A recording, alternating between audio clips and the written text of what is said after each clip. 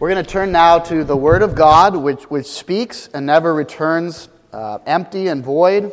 We are going to continue our series on the fruit of the Spirit. We're looking at faithfulness this morning. So we're going to look at two passages. One is Paul, who wrote Galatians, his description of his sufferings and God's faithfulness in the midst of that. And then at our passage we've been looking at from Galatians 5. So this is 2 Corinthians 11, verse 23 to 29, and it will be on the screen behind me. Are they servants of Christ? I am out of my mind to talk like this. I am more. I have worked much harder, been in prison more frequently, been flogged more severely, and been exposed to death again and again. 5 times I received from the Jews the 40 lashes minus 1. 3 times I was beaten with rods. Once I was stoned. 3 times I was shipwrecked. I spent a night and a day in the open sea. I have been constantly on the move. I have been in danger from rivers, in danger from bandits, in danger from my own countrymen, in danger from Gentiles, in danger in the city, in danger in the country, in danger at sea, and in danger from false brothers. I have labored and toiled and have often gone without sleep. I have often gone without food. I have been cold and naked. Besides everything else, I face daily the pressure of my concern for all the churches. Who is weak, and I do not feel weak? Who is led into sin, and I do not inwardly burn? Galatians chapter 5, verse 22. I think I do have it memorized by now, but I'm just going to make sure. But the fruit of the Spirit is love, joy, peace, patience, kindness, goodness, faithfulness, gentleness, and self-control. Against such things there is no law. This is the word of the Lord. Thanks be to God.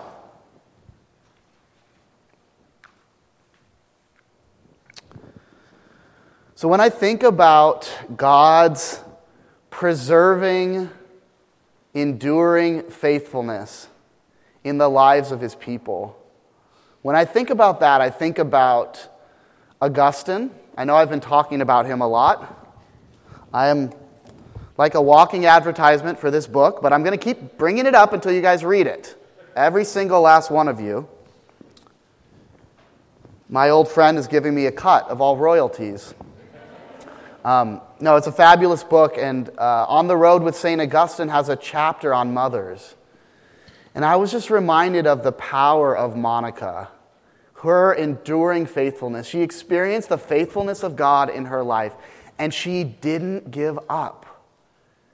Her husband wasn't a Christian, her children weren't Christians, but she never gave up, and she constantly brought them before God and prayed for them, and lived a life in front of them that revealed Christ, and shared with them as the Holy Spirit gave her opportunity. And eventually, in God's timing, probably not on her timeline or in the way that she would have liked it, but eventually, her son Augustine, at the age of 31, gave his life to Christ, was baptized, and went on to change the world in such profound ways that new books are being written about him 1,600 years later, because he speaks to our time. Our hearts are restless until they rest in God the Father, the Creator, the one that has made us. And Monica, she was a Christian. It kind of came naturally to her. It was part of her heritage and her upbringing, but her son, Augustine, was a very brilliant boy and a very brilliant teenager, and he was very worldly, and he chased the things of this world. And he thought that his mom's faith was a little too simplistic, was a little bit backwoods, too black and white perhaps. He was born in Africa, and his mother was a North African like himself, but He wanted to be in the metropolitan areas. He wanted to go to Rome. He had the education. He had the good looks. He had the success. He had everything. And what did he need with his mom's tired, old, simple religion? And yet, she was faithful. And even through his rebellion, she was faithful. She never stopped praying. And we have these wonderful, writings from Augustine that speak of his love for his mother and the way that God used her to bring him to faith. And here's a prayer card from a church that bears her name over in Italy.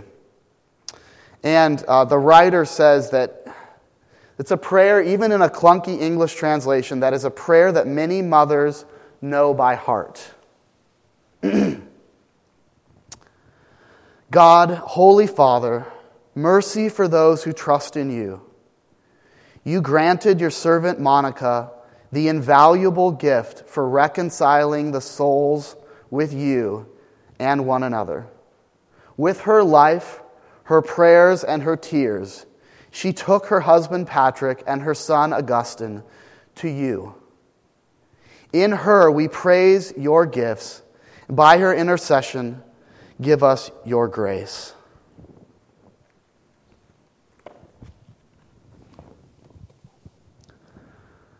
Mothers are signs of God's faithfulness to us. Mothers who never give up. Mothers who pray for us, who nurture us, who share God's love and grace upon us. God was faithful to Monica, and she responded through her faithfulness and through her life. So, has God been faithful to you?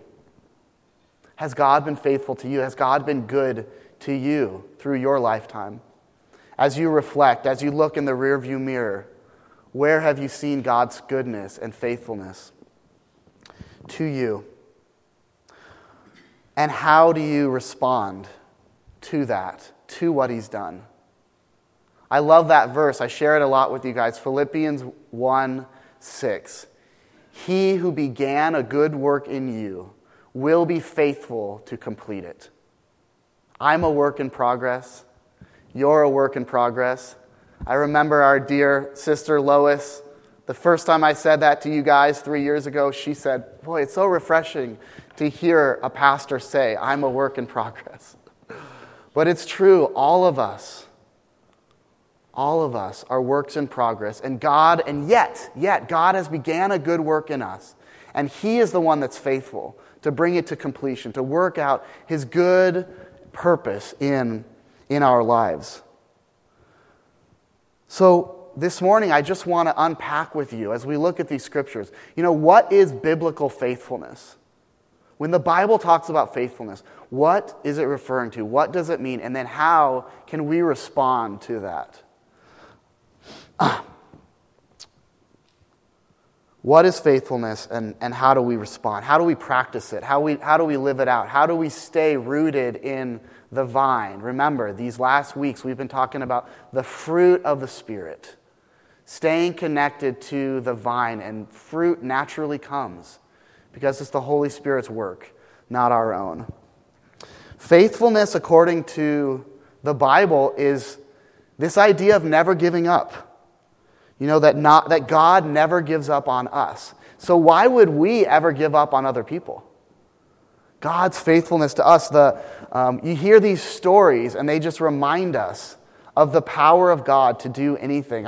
Through the ministry of Resonate, our global missions, I heard about a story of a 108-year-old woman who became a Christian. Isn't that amazing? If you lived 108 years without God, and then he opened your eyes to his grace. God never gives up on people. As his people, why would we do that? Why would we give up? There's an amazing Hebrew word for God's faithfulness, hesed. And it's God's covenant love to his people. It's his commitment to us. It's his promise that he's going to be faithful. that he's always going to be faithful no matter what. I love the way that Sally Lloyd-Jones, there's this amazing, Jesus Storybook Bible. We've got it in the nursery. We've got it here. It's a great book for your kids, your grandkids. The way that she defines God's faithfulness and this idea of hesed, she uses it in a lot of these stories in the Jesus Storybook Bible. She says it's God's never stopping, never giving up, unbreaking, always and forever love. God's never stopping, never giving up, unbreaking, always and forever love. I see some of you out there nodding because you've experienced that. Maybe you lived a lot of your life without God, and yet his love for you never gave up. He kept pursuing you. It was unbreaking. It was always, it was forever. It never stopped. It never gave up. And finally, God tackled us from behind and we submitted to him. That's his faithfulness.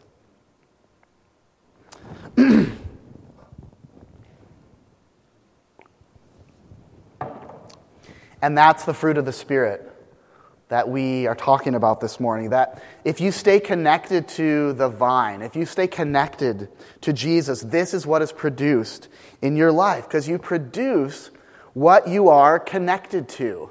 You reap what you sow. The Bible says that a lot. And if you're connected to a grapevine, you're not all of a sudden going to produce apples. You're going to produce grapes. And if you're connected to Jesus, all the fruit of the Spirit is going to show itself in your life. If you're connected to a God that is faithful, he will grow faithfulness in you. As I mentioned yesterday, the apple trees got cut down, and my backyard looks a little bit different. But the grapevine is still there. And I haven't really wrapped my mind around what the sermon example is yet with that, but I'll come up with something, later. The apple trees are not there anymore, but the grapes are there, and they're still producing fruit, and we still, every time we have communion, right? There's jars in the kitchen. That is a picture of faithfulness. God's faithfulness. Never giving up, never stopping. His love toward his people. So how do we practice that? How do we reflect it? How do we mirror that to the people that are around it? You spend time with Jesus and you reflect on his faithfulness. Kind of what we did, in prayer this morning. What we did this morning, remembering all the blessings that come from God. They are marks. They are reminders because we're forgetful people. They are marks of God's faithfulness to me and to you. And they speak to each one of us. And we respond. Monica had to do something with the faithfulness that God showed her. She had to share that with her husband and with her son. She had to extend that to people around it. And if you just take God's faithfulness and you say thanks for the blessings and all these things that he's doing, and it sort of stops there, it stops with you, it's just internalized, then I would challenge you that you haven't really understood his faithfulness yet. That if it doesn't change you, if it doesn't transform you, it hasn't gotten all the way to your heart yet. Because God's faithfulness is so powerful. It's like his grace. It changes us. It transforms us. I was meeting with somebody who's been new to our church, and we were talking about God's grace.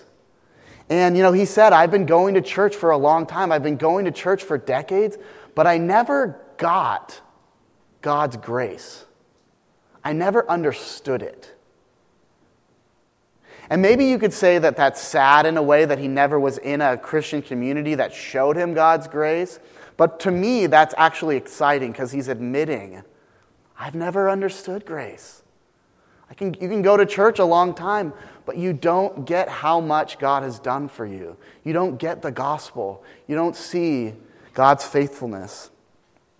And then one day, usually because of something really hard in your life, you start to understand grace. And God brings you through that. Paul, in the 2 Corinthians passage, he is going through this list of everything that he's been through, all the hard things that he's been through. And is it just a bunch of complaints? Is it just a laundry list? No, it's signs that pointed him to God's faithfulness and what God could do. I mean, he makes quite a list. I mean, I haven't been through all the things that he's been through. None of us really have. But it puts God's faithfulness in its proper perspective.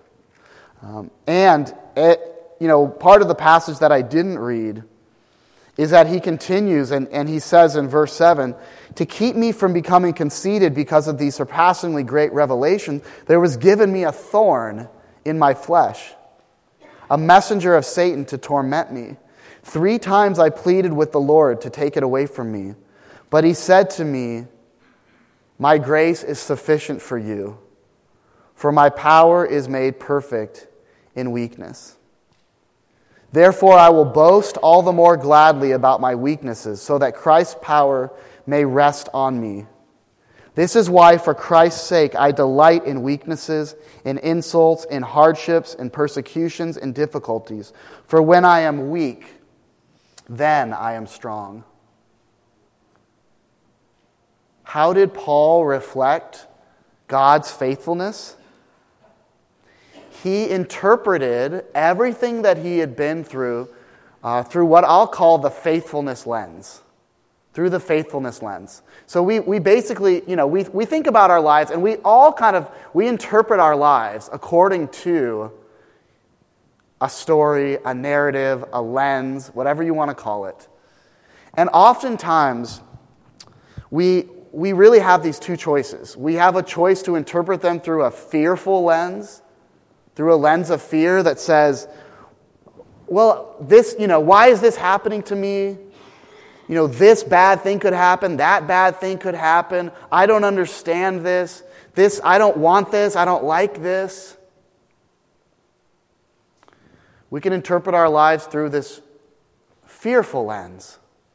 Or we can interpret our lives through a faithfulness lens to say, whatever comes at me, whatever I'm going through, God is going to use it to make me more like Jesus, to deepen my trust in Him, to deepen my worship of Him. And this is part of God actually revealing His faithfulness to me. Paul did that, and of course, Jesus was the greatest example of that. Jesus was faithful to the end. Everything that God told him to do, everything that God revealed to him, Jesus was faithful. He did it. The Garden of Gethsemane, we see that, most clearly. And that's the time when a lot of theologians and a lot of, artists have pointed out that time, that prayer is really what it hinges on. Because people if Jesus was just a good human teacher, if he was just a healer, that sort of thing, well, at that point, the story all falls apart. But Jesus wasn't those things. He was the Son of God. And he prayed. He prayed. He said these things. "My soul is very sorrowful, even to death." He fell on his face. And he said, "My Father, if it's possible, let this cup pass from me. Nevertheless, not as I will, but as you will." Jesus was faithful in that. Jesus said, "Let this cup, the cup of your wrath, pass from me. But nevertheless, not as I will, but as you will." That is a person that's dialed into God's faithfulness. That's the calling that's upon our life. Say, whatever God has us going through, we can see it through that faithfulness lens. To say, He has a purpose for this. There's a bigger story here.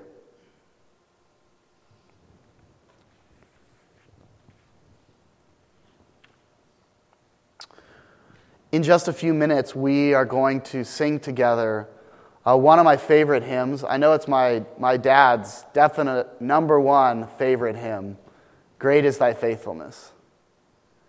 And the guy who wrote it, Thomas Chisholm, he was looking back on his life. You know, he was 54 years old, and he was looking back on God's faithfulness over his whole life. And he wrote this incredible poem. But he didn't have an easy life. He didn't have smooth sailing. He had problems and troubles and sin, just like I have, just like you have.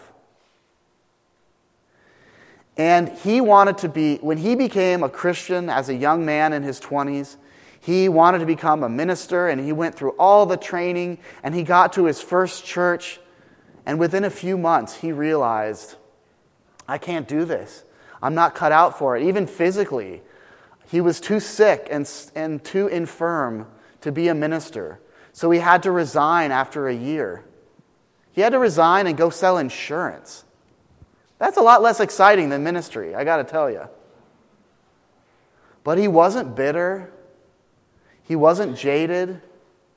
And, 30 years later, he wrote this incredible hymn. And you know what? This hymn, Great is Thy Faithfulness, it ministers to people now, 100 years later. It ministers more than 1,000 sermons could ever minister.